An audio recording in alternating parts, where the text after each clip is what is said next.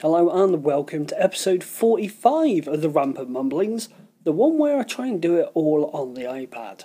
Now, this has come about, I should say, because this week I've been writing a series of articles, not all of them have been published yet, about what it's like trying to ditch my MacBook Pro, because I've got a few problems with the MacBook Pro. The Z, X and the command key on the left hand side of the keyboard doesn't work, and to be fair, that's proving fairly problematic, especially with the amount of copying and pasting I do, rearranging paragraphs of text for my reviews, and all that sort of stuff. So there's that, and also partly inspired by Carl Madden from the Mac and Forth show, getting his iPad Pro. And so I wanted to see just how much of my daily workflow I could actually do on my iPad, and so far, it's been quite an interesting experiment. So to start off this experiment, I thought what I'd do is let's take one of the jobs that I do almost every day, and that's do a bit of blogging or reviewing. Now, dealing with text on the iPad is easy as long as you've got a Bluetooth keyboard, although I would say now the next generation of writers and bloggers that are going to be coming through are going to be probably more than happy tapping away on the screen. Unlike myself, I cut my teeth, so to speak, on the old mechanical IBM PS2 keyboards, and I still think they were one of the best keyboards out there. But anyway, dealing with text, as you can imagine, is easy. There are a multitude of apps out there that will sync with Google Drive, Dropbox, you name it, it can do it. The only thing I did find, strangely enough, was on my iPad, using WordPress was a horrifically laggy experience, because when you're in the default view, which I guess is a sort of semi-graphical but not quite fully rendering the content as it should look view, it's really laggy to type on. You can, if you're a decent speed typist, you're looking at a good few seconds for the words to start appearing on the screen as you're typing, unless you drop into HTML view. But what I've learned, and I've learned this the hard way, is do the text in something that backs up automatically. So I very, very rarely now work online, because once bit or many times bit, twice shy. So the texting is really easy. It's when you get to images, that's when the problem starts. Getting the image right at the top of the post, or the hero image, is really, really important, because you have to find the best trade-off of clarity versus image size, because that image gets transformed and cropped into other images on the website. So instead of me serving this like a 1 meg image, but that's scaled down to thumbnail size, it will go ahead and crop and convert it down to the appropriate sizes it needs for the thumbnails. So it's quite important to get that right. Now, the only problem is I work at a non-standard aspect ratio, which is something I think I'm going to have to change this week. So to give you an idea, I work at 700 by 350 pixels. Now, on the Mac, what I would do is create a new document, copy and paste the image that I want to use into that document, or drag it from Finder or wherever. And using the grab handles, I proportionally resize it to keep all the constraints and dimensions looking proper into the size. Now, the reason I don't just do a flat resize to say, okay, here's an image, convert it to this, is because sometimes you want to frame the image. You want to just get the content or highlight a particular thing, or you know what I mean. You basically want your target to be in the middle, more or less. Dead easy on the Mac. And you can do it on iOS. And for this particular experiment this week, I've been using Pixelmator. Now, Pixelmator for iOS is very good for touching up images and doing image manipulation, such as a good many other few apps on there. And this isn't a diss against Pixelmator, because you'll find out why, because they have been quite responsive. So this isn't a diss, this isn't to say, don't go and use their software. You should. I'm a paid up member, and I've bought it for my iPhone. I bought it on my iPhone, and I bought it for the Mac as well. So following the same steps, you create a new image of a custom size of 750 by 350, 700 by 350.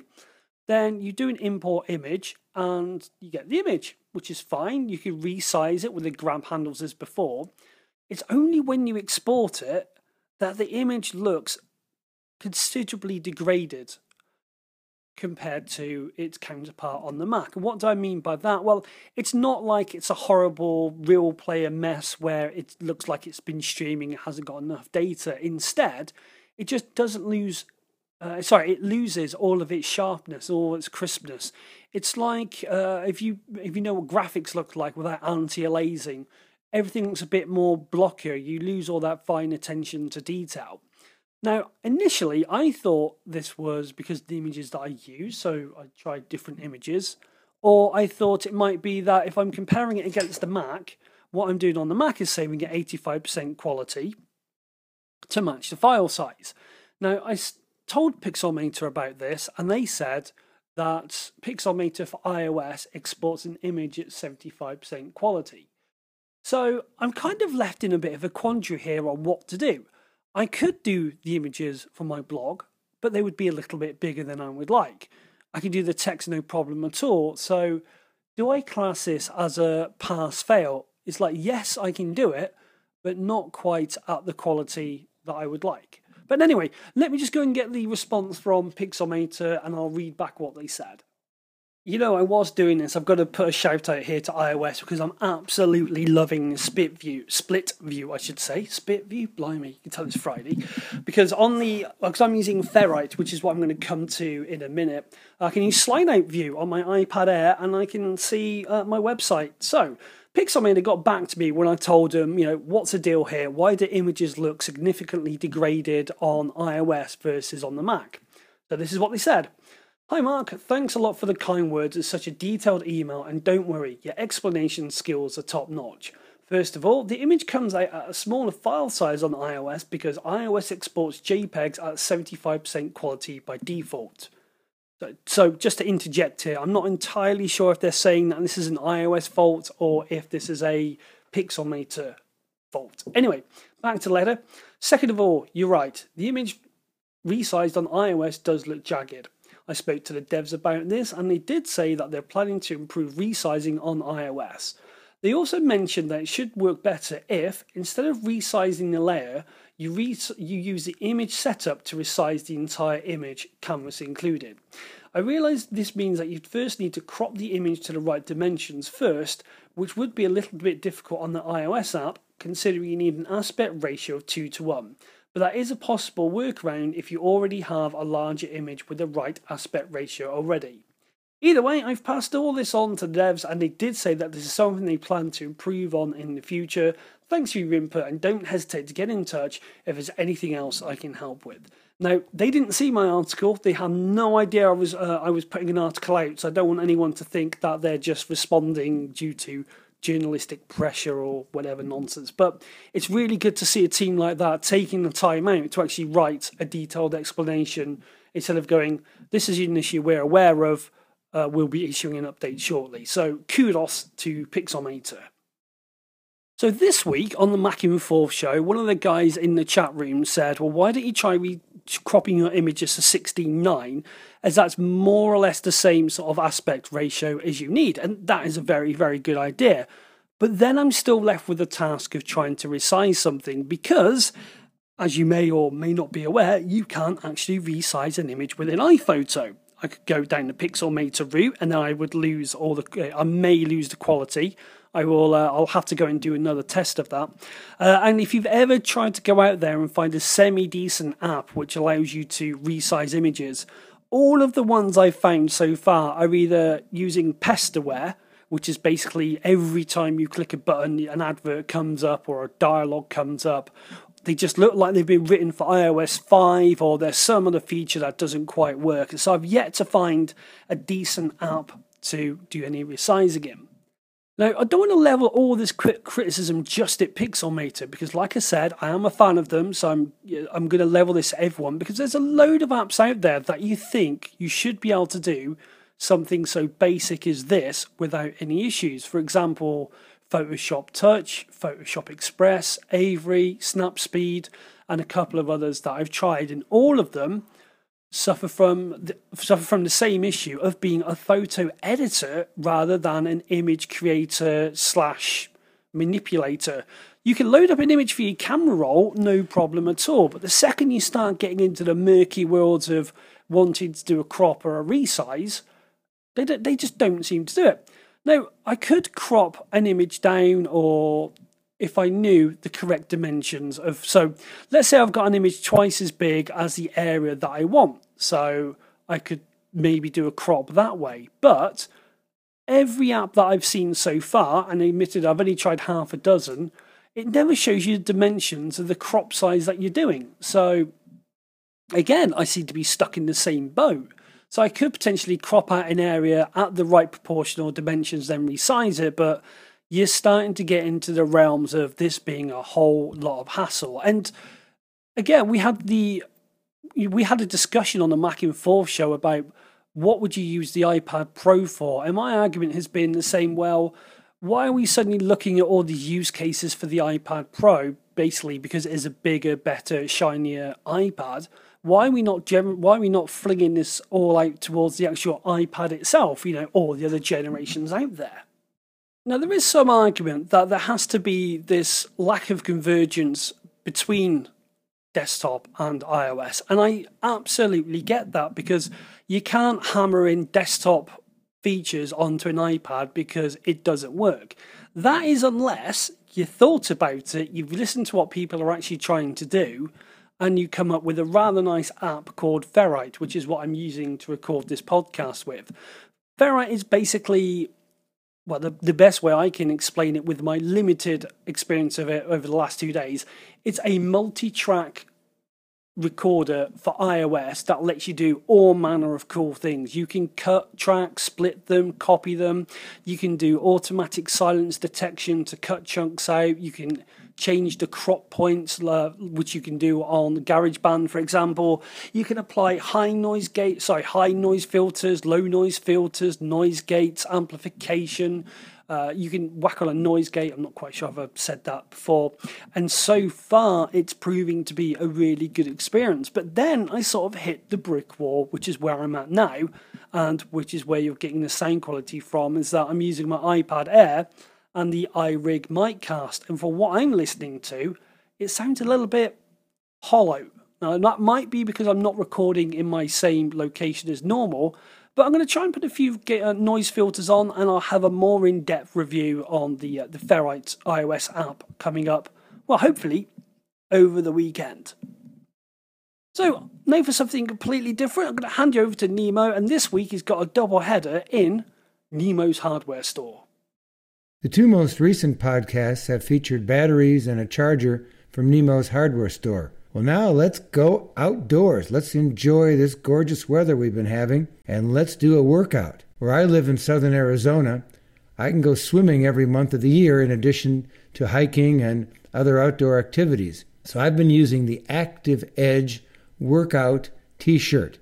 I'm extremely skinny, but they sent me the medium, not the small, and the medium is perfect. I've been wearing it in the swimming pool, and it constricts my body and it adds oomph to my rather feeble crawl stroke that I do, and it's much better than any of the Under Armour or any of the traditional polyester or whatever those shirts are made of. This has 50% poly and 50% cotton. You can read about it on the links that we'll have in our show notes for this episode. It's not super attractive. It's sort of a hideous, boring black with the blue logo on the front and the back. But you don't care what you look like when you're swimming and working out, I hope, because what you want to have is a unisex shirt for when you're running in Mark's case, or swimming in my case, or biking in Mark's case.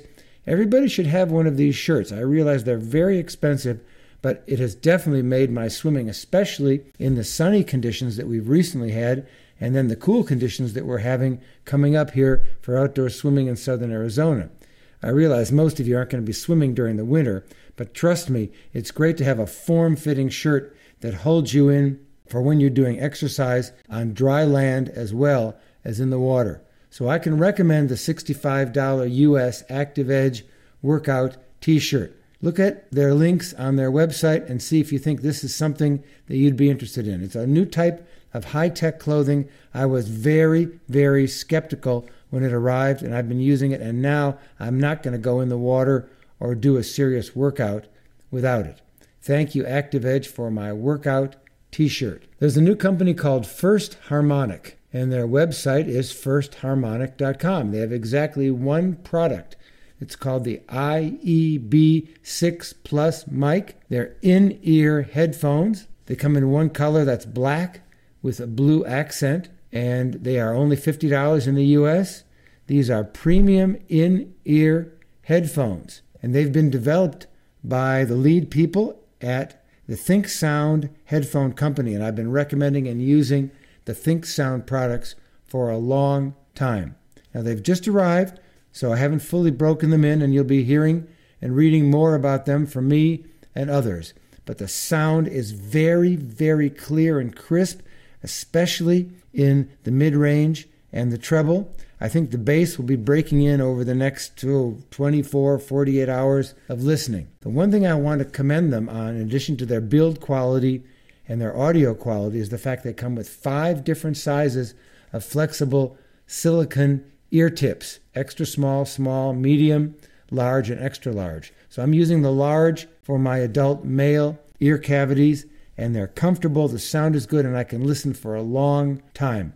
It's got a fairly tangle-resistant cable. They're lightweight. It comes with a little tote bag, and I think you will enjoy them. In addition, they do have the microphone, so you can use these for FaceTime, Skype, or any calls that you make using your iPad or your iPhone, compatible with iOS and Android, and it's got single-button control, so you can pause and play and skip to the next track. I've tried that, and it works beautifully. So well done, First Harmonic, for the IEB6 Plus mic, $50 US. Thanks for listening. Thank you, John, once again for another cracking Nemo's hardware store. You can catch John over on the mymac.com website, and links to everything mentioned in Nemo's hardware store will be in the show notes, along with links to purchase from Amazon. And did you know that by using our Amazon link, you can actually help support the show? By using our Amazon affiliate link, any purchase you make, and it doesn't have to be something we've mentioned on the podcast or the website, will net us a very, very small commission from whatever you buy. So use our link, head to Amazon, purchase, we get a small kickback. It doesn't cost you anything or any extra work. There's no extra charge added on top. There's no tick box to tick or untick. The price isn't bumped up at the end to say, do you wish to make a donation? All you have to do is shop and check out as normal. It's that easy. So if you do a daily, weekly, or whenever shop at Amazon, do consider going to them via our link and just helping to support this show. And John, thank you very much once again. So just coming back to the whole argument of should I get an iPad or should I get a MacBook? Now, the thing is, I really want to keep my iPad, but right now, because I can't do what I want to do, I'm going to maybe have to look at going back to my MacBook. Now, of course, I could get a Bluetooth or a USB keyboard, but then I'm just carrying around more weight. I'm looking for the smallest, most effectively portable device that I can use to do what I need to do. Now, of course, doing a podcast, I'm still going to have to go back to the desktop because there is no way right now you can do a Skype call easily using an iOS device. I suppose if I was clever and creative, I could sort of set up a call where I could use my iPhone and a USB mixer and go USB to Lightning. I'm going to do some more research on that. I might give it a try. But for the purposes of this podcast, I'm going to stick with the setup that I've got so far. Now, of course, there is the argument of saying, well, if the iPad doesn't do what you want it to do, just go and get a laptop. And I don't buy into that necessarily. I think where we're sort of lacking is the iPad market itself is still languishing behind in the adoption rate. And I think that's partly the fault of developers, not just Apple, because it's not made abundantly clear what sort of difference you get on the iPad version of an iPhone app. And I'm just as guilty as this. Go ahead and go look at your favourite Mac site, which is hopefully essentialmac.co.uk, gratuitous plug there, and you'll see that almost all of the time people link to the iPhone version and the iPad version gets a bit of a miss.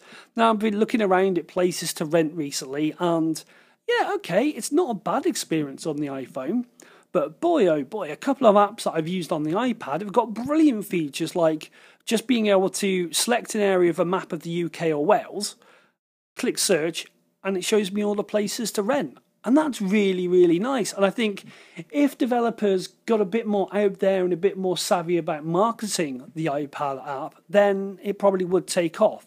Now, don't get me wrong, I can see why people wouldn't do that, because the iPhone is such a big, big dominant market force that, of course, why bother? Why put all that extra effort in to make 10% more? We could add a new feature to your app and you could make 50% more in terms of relative market share, profit, time, return on investment, etc., etc., etc. So I can see why they do it, but I just wish that developers would embrace the iPad a bit more. All that being said, for all my negativity, I really have enjoyed the pretty much almost mono-focused, although not so mono-focused experience I've had so far this week of just using my iPad to do most of my writing. Again, it seems to be the apps that are scuppering me. For example, today I did a bit of collaboration with a guy from the Mac and Forth chat room, Serenak, to help tidy up a review. And the experience was better on the web, on my desktop, than it was using the native app, which is a little bit unfortunate. So now it means I've got to go and try and find an app that's probably a little bit better for real-time collaborative working. Oh God, I feel like a corporate sellout saying that this late on a Friday evening when I'm recording. I might even give Pages a try. And I know it's got a bit of a bad reputation. And again, as we said on the show, I think the adoption rate for Pages is low, because what new does it offer? What is the compelling reason to switch from Google or Office to Pages? And really, there is none.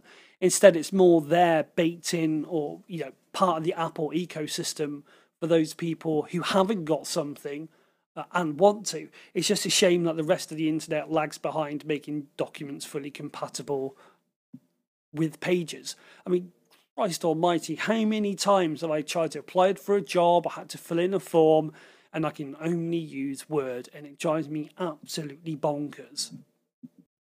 However, that is for a completely different podcast. So I'm going to cut this one a bit short. Thank you once again to Mr. Nemo for doing the Nemo's Hardware Store. Thanks to Carl Madden over at the Mac and Forth show for having me on his show this week. And to Serenak for basically helping me out this week to get my reviews back on track. So until next time, stay safe, have a good one, and there'll probably be another show coming up shortly. Now, please do give me feedback to the show this week if you'd like to, really. Mainly about how it sounds. What was the editing like? I'm going to try a few noise filters, a few low pass filters. I'll be honest with you, I don't really know what I'm doing with them. And all of this is being recorded on nothing more than my iPad. So I've got my iPad, the iRig Miccast from IK Multimedia, and Ferrite. And of course, all of this is going to be in the show notes. I am considering moving hosts. I'm just waiting for a platform to be launched before I move all of my shows over. I'm not quite sure how I'm going to do that. I've also got a busy week this week coming up because I'm trying to find a Cyber Monday deal to get away from Media Temple, because I've just had enough now. Their response times are absolutely shocking. They just blame WordPress for everything, even though I'm on their premium WordPress hosting. But I'm not going to bitch about them yet again. You're probably bored of that. So if you want to, you can leave the feedback via essentialmac.co.uk. Just go to the Contact Us link on the top right-hand corner. You can follow me on the Twitter via @OceanSpeed. If you follow me, I'll follow you back and all that sort of stuff. And of course, if you want to, you can follow the show, the website via @EssentialMac. And that pretty much covers it. And also, if you leave any feedback, if you'd like to, please leave a bit of feedback on iTunes. Give us a rating. It gives gives me a really good boost. And just spurs me on a little bit. So, until next time, wherever you are, whatever you're doing, have a good one. Ta-da!